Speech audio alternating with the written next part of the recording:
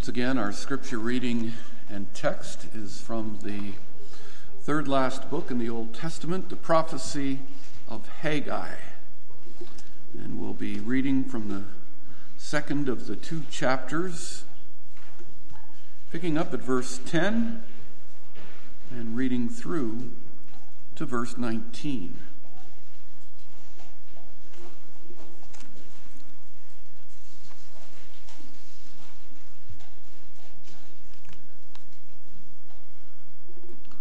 People of God, hear his word.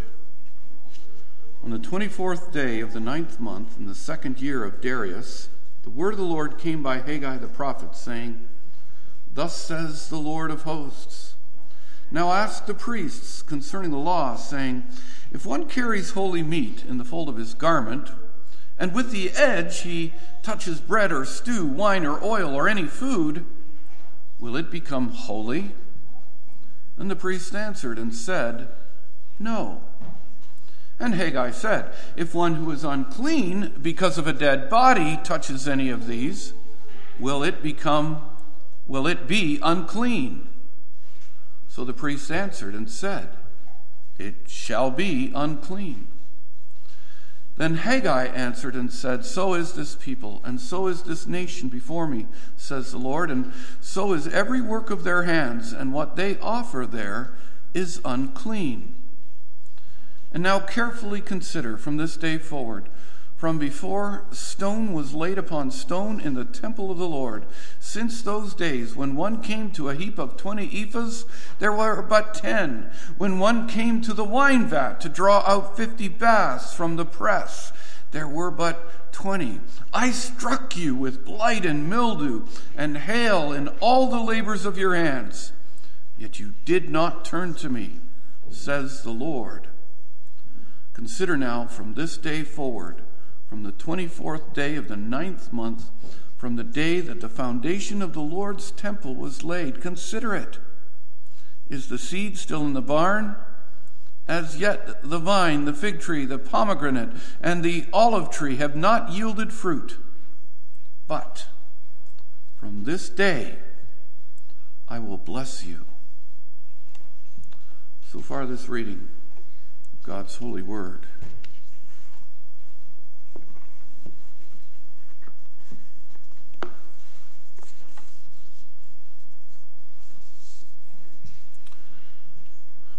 So, brothers and sisters, around the year 520 BC, some 66 years after the original temple had been destroyed, and about 17 years after the Persian king Cyrus declared that the temple should be rebuilt, around 520 BC, the prophet Haggai comes onto the scene, proclaiming the word of God to the community of those Jews who had returned from the Babylonian exile. And 4 of the messages that God proclaimed through Haggai are recorded in the short Old Testament book that bears his name. The first of these messages is recorded in the first 11 verses of the first chapter in this short book. The rest of chapter 1, verses 12 through 15, this passage records the reaction of the people to Haggai's first message. Haggai had admonished the people for not getting on with the task of rebuilding the temple. The people responded by obeying the voice of the Lord and resuming the work. But the people needed more encouragement.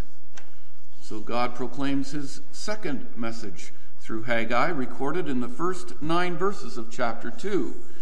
We looked at that message this morning.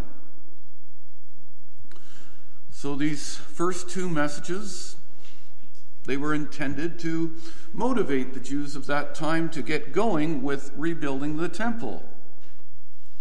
The people were encouraged, even though at times the task seemed hopeless. Now, these first 2 messages were likely proclaimed a couple of months apart in the year 520 BC. And it would seem that the people responded well to both messages. Work on the temple proceeded. But then a couple of months later, well, there were still problems that needed to be confronted. And so once again, the word of the Lord came to the prophet Haggai, prompted him to proclaim his third message to the people. And this third message, just like the first two, it has much to teach us as a church in the year of our Lord, 2022. But now at first we might be a bit confused by what Haggai is saying here. Truth to be told, this third message is the most difficult to understand of the four. I mean, really, what is Haggai trying to get across with these questions about consecrated meat and contact with dead bodies? Well, brothers and sisters, when we dig into this passage, the message to the Jews back then becomes clear, and the message to the church of all ages, the message to us, it becomes clear as well. So, what is this message about? Well, we could sum it up this way. External religion, it's not enough. Godly behavior must flow out from a clean heart, which can only come when God blesses his people. External religion is not enough. Godly behavior must have as its source a clean heart, which must have as its source the grace of God and his blessing. The thing is, sure, the people were rebuilding the temple. Sure, they were doing all the right things, but it wasn't enough. It wasn't enough for them just to be going through the motions. There needed to be a turnaround in their hearts, and God alone could bring about that turnaround. And he would. He would bless his people. He promised it. All right, to help understand what God was saying to his people here, let's take a bit of a closer look at this text. First, we read from our scripture reading and text, verses 11 through 13. Thus says the Lord of hosts, now ask the priests concerning the law, saying, if one carries holy meat in the fold of his garment, and with the edge he touches bread or stew, wine or oil, or any food, will it become holy? Then the priests answered and said, no. And Haggai said, if one who is unclean because of a dead body touches any of these, will it be unclean? So the priests answered and said, it shall be unclean. So, there's language here about ceremonial cleanness and uncleanness. We're talking about ceremonial laws here, the Old Testament laws that spelled out the rules for such things, rules and laws that God's people needed to follow in the time before Christ, but which we don't follow. Well, actually we do. We don't follow them in the same way now that Christ has come. Now these laws may seem strange to us, since, for instance, after Christ and his ultimate sacrifice, we no longer offer blood sacrifices by killing animals, shedding their blood. But the truth behind these laws, the truth that these laws pointed to, it still is very true. Because the truth is the same now as it was back then. In any event, the first part of this section deals with the whole matter of consecrated meat. Meat that's been set aside as a sacrifice. You might call it holy meat. It was ceremonially holy because of what it had been set apart for. Now, when this meat is carried in one's garment, taking your garment and holding it in such a way that it forms a pouch in which you would carry the meat. yuck, right? But just bear with me here. It could be said that that garment carrying the meat becomes holy by virtue of the fact that it's carrying this holy meat. It could be argued that this is implied by what the ceremonial law taught. For instance, Leviticus 6, verses 25 and 27. Speak to Aaron and to his sons, saying, this is the law of the sin offering. In the place where the burnt offering is killed, the sin offering shall be killed before the Lord. It is most holy. Everyone who touches its flesh must be holy. And when its blood is sprinkled on any garment, you shall wash that on which it was sprinkled in a holy place. So this garment also had to be recognized as set apart, as holy.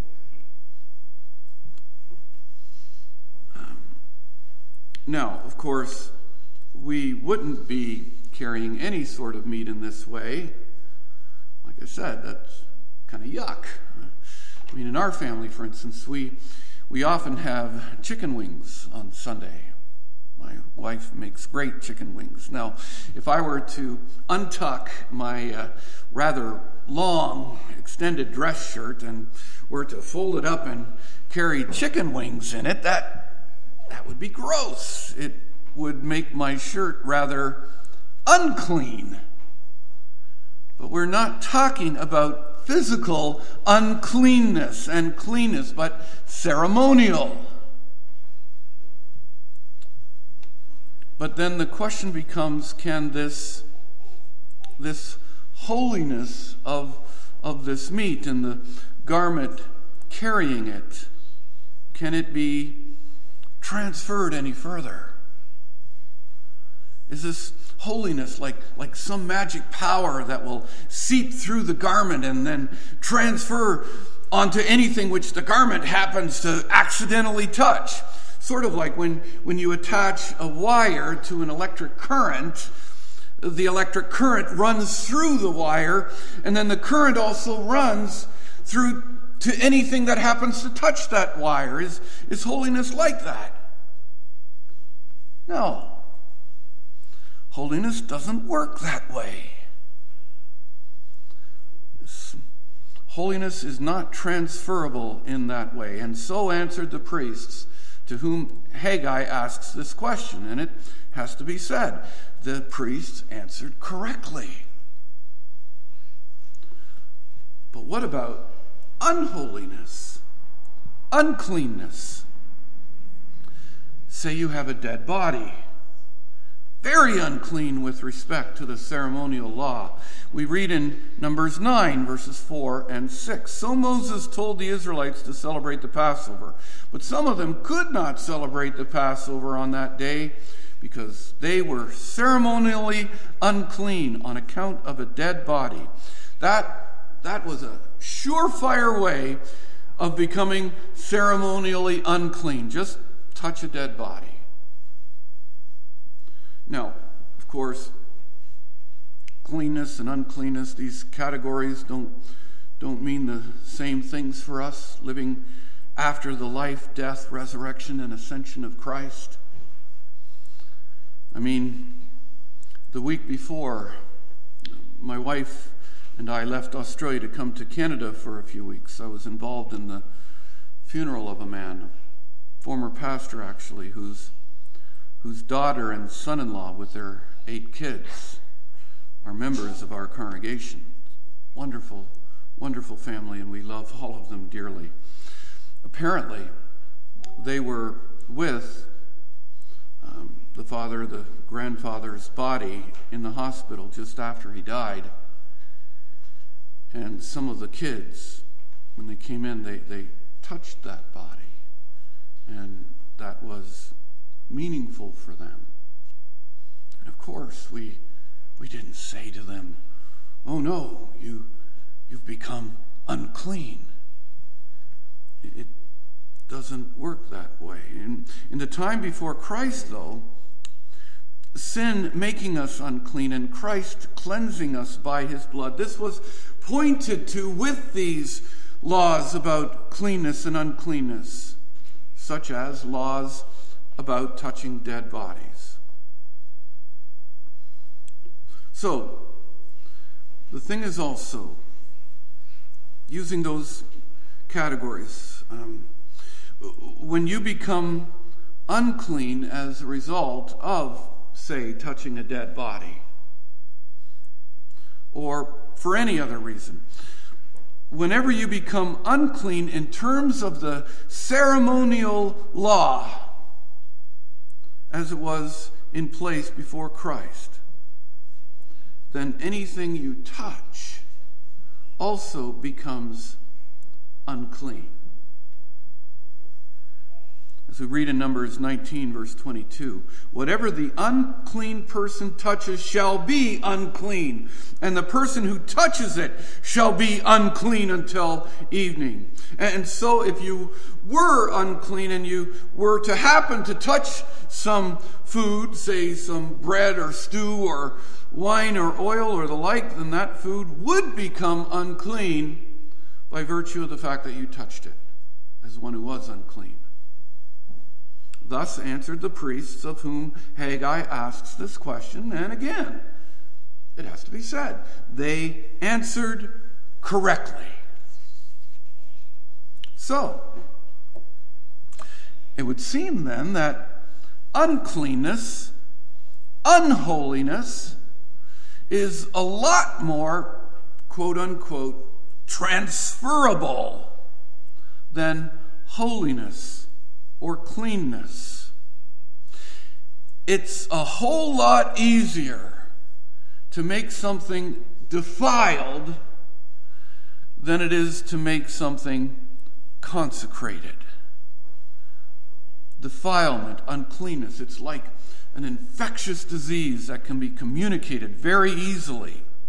It's very catchy. Holiness, on the other hand, isn't quite as contagious. Not nearly. Now, what's the point in all of this then? Is Haggai the prophet really concerned with how food can become unclean a whole lot easier than it can be clean? No, not particularly.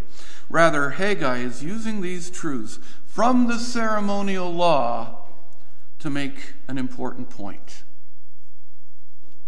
As we read in verse 14 of our text, then Haggai answered and said, "So is this people, and so is this nation before me, says the Lord, and so is every work of their hands, and what they offer there is unclean.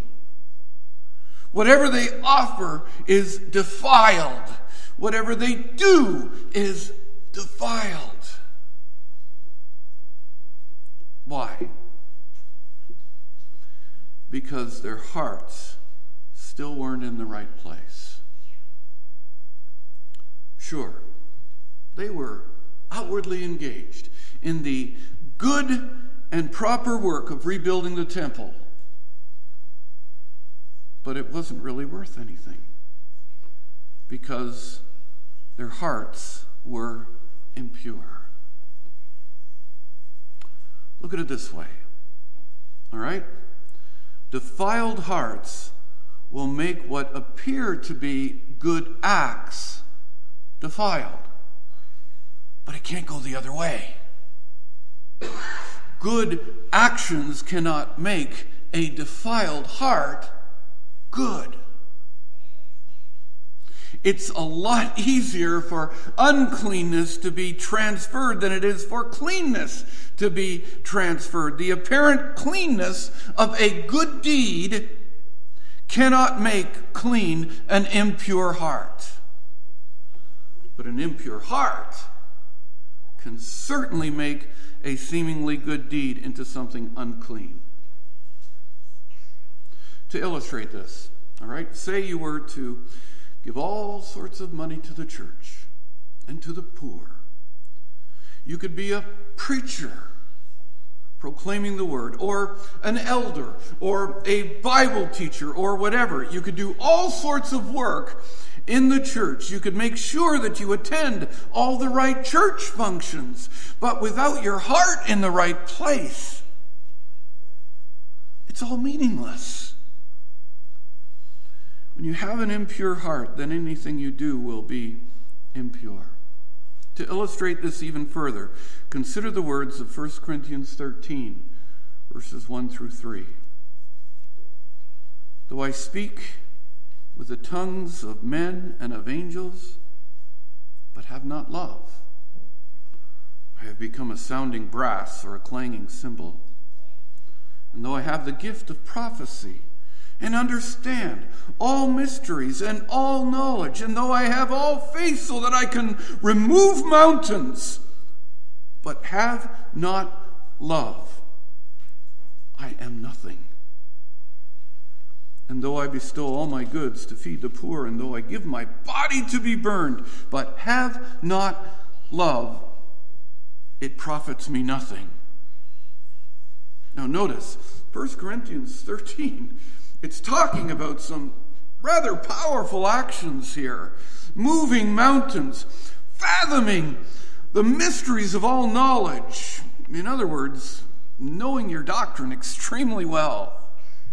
Giving all of your possessions to the poor. Sacrificing your life as a martyr. It's meaningless if you do not have a converted heart as demonstrated by true biblical love. Now, of course, it's good to know your doctrine. It's good to be generous. It's good to be willing to give up even your life.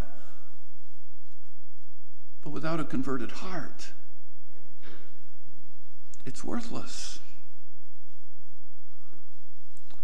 This was so important for the people of Haggai's time to remember. Of course, it was very important for them to be working on the temple. Of course, it was very important for them to shift their focus away from their own concerns and start focusing on what God wanted them to do. But if they were simply doing this as a means of appeasing God, getting God off their backs, then they were missing the boat. And the same goes for us. Of course, it's so important for us to be concerned with the work of God's house, the work of His church, and it's important for us to do things like go to church regularly, be involved in church life when we can. And it's good for us to be involved in kingdom causes outside of the church. But if our heart is not in the right place, then all of it becomes defiled. Think about it. The act of going to church itself will not do anything for you without a purified soul. John Calvin writes about these truths in his commentary on Haggai. Men not only lose all their labor, but also contract new pollution when they seek to pacify God by their sacrifices, unaccompanied by inward purity. Nothing can flow from an impure and polluted fountain but what is impure and polluted. Never, brothers and sisters, never imagine that doing good deeds will somehow pacify God. Never think that you can make yourself good in His eyes by outwardly conforming to what you think He wants you to do. Such thinking is only the result of a depraved, sinful heart, and nothing but sin can flow from such a heart. You know, Haggai further emphasized all of this when he reminded the people of how God had been punishing them in the past. We read in verses 16 and 17 of our text, Since those days, when one came to a heap of 20 ephahs, there were but 10. When one came to the wine vat to draw out 50 baths from the press, there were but 20. I struck you with blight and mildew and hail in all the labors of your hands, yet you did not turn to me, says the Lord. Look at what I've done in punishing you, declares the Lord. I did all these things as I promised I would do when I made my covenant with you. And yet you still failed to turn to me. I demonstrated my covenant wrath, and yet you still failed to turn your hearts around. I hindered the work of your hands. I brought upon you agricultural disaster, just like I said I would when I established my covenant with your forefathers. And yet still you continued on in the impurity of an unconverted heart. So then, trying to do good works is not enough. We must have hearts that are pure. Well, that being the case, what hope can there be for us? How can we ever have any chance of truly serving God? Because the fact of the matter is, each and every one of us has an impure heart. Each and every one of us is sinful in the eyes of God. Each and every one of us deserves to have the wrath of God fall on us, because we are each totally depraved sinners. It's reality. It's the reality of every single human being since the time of Adam, save one. Everyone here this evening, none of you here are that one. We all have a defiled heart, an unclean heart in our natural sinful state. And this unclean heart defiles our actions. There's no one who does good, not even one. An unclean people, we offer unclean acts. So if we were to rely on making ourselves holy in the eyes of God, there would be no hope. But thanks be to God, because of His mercy, we can be cleansed of our guilt and made righteous in His sight. Thanks be to God, He sacrificed His only begotten Son on the cross that we might be forgiven. Thanks be to God, there is redemption. There is purification. I mean, consider the awesomeness of this reality. We are unclean, and there's no hope for making ourselves into clean people. But God, simply and only because of His mercy, He has seen fit to cleanse us through the blood of His Son. There can be no explanation for this other than pure, unadulterated grace. What else can it be that would bring about such a blessing on us? Haggai testified to this grace in his third message. You are a defiled people, he says. Everything you do is defiled. Everything you offer is unclean, says the Lord God. I have shown you time and time again that you deserve nothing more than my covenant wrath. But you know what I'm going to do, says the Lord. I'm going to bless you. Verse 18 and 19 of our text. Consider now from this day forward, from the 24th day of the 9th month, from the day that the foundation of the Lord's temple was laid. Consider it. Is the seed still in the barn? As yet the vine, the fig tree, the pomegranate, and the olive tree have not yielded fruit. But from this day I will bless you. Mark this day well, he says. See what happens next. See what I do for you. Up until now, you've known my wrath as it's been demonstrated.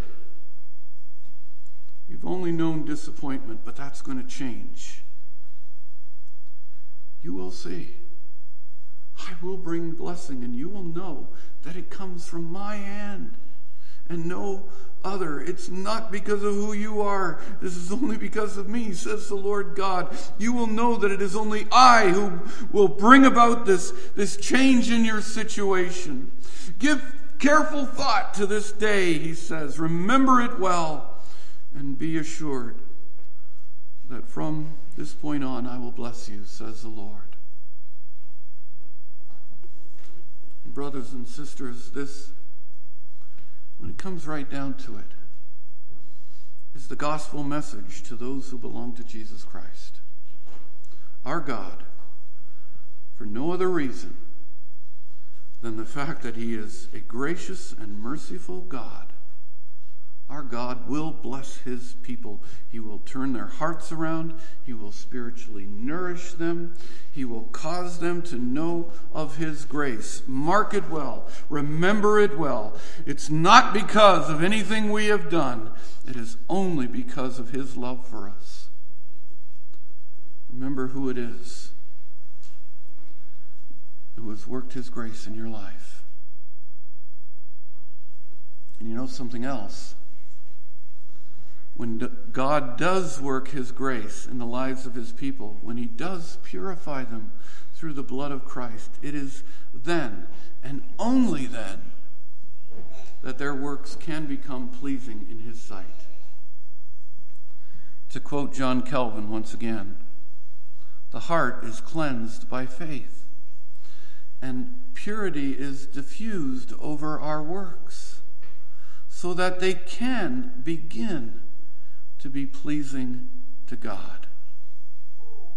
It is only after we have been cleansed by the blood of Christ that we can be purified, and only then can the actions we do become pleasing to God.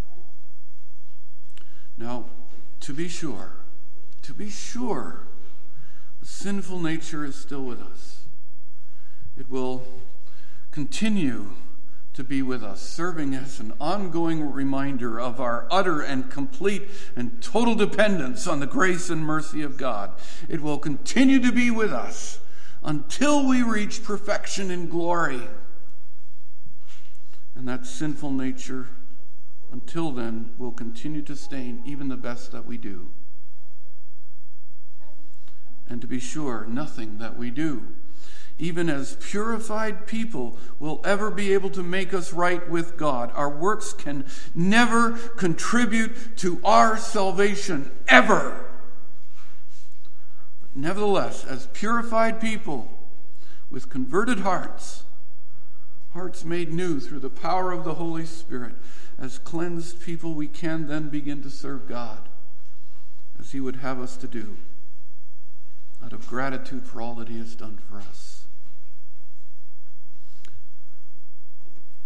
Thus were the Jews back in Haggai's day encouraged to continue on in the work that they were called to do, continuing the task of rebuilding the temple.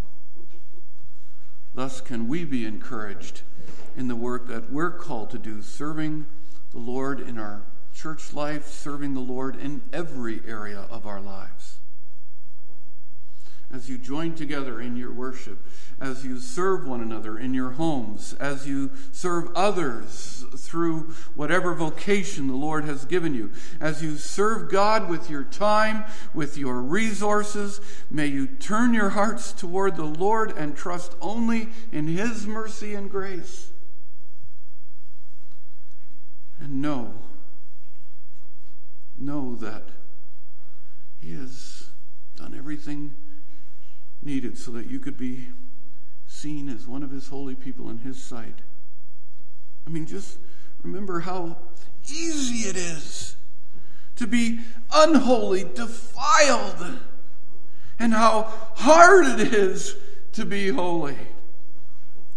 Well, God, because of grace, did it all perfectly so that you could be now and forever one of his holy people. Remember what God has done for you. Remember his mercy and grace. Turn your hearts toward him and praise him for his amazing grace, his amazing love, amazing mercy that we, so unworthy, should be so blessed.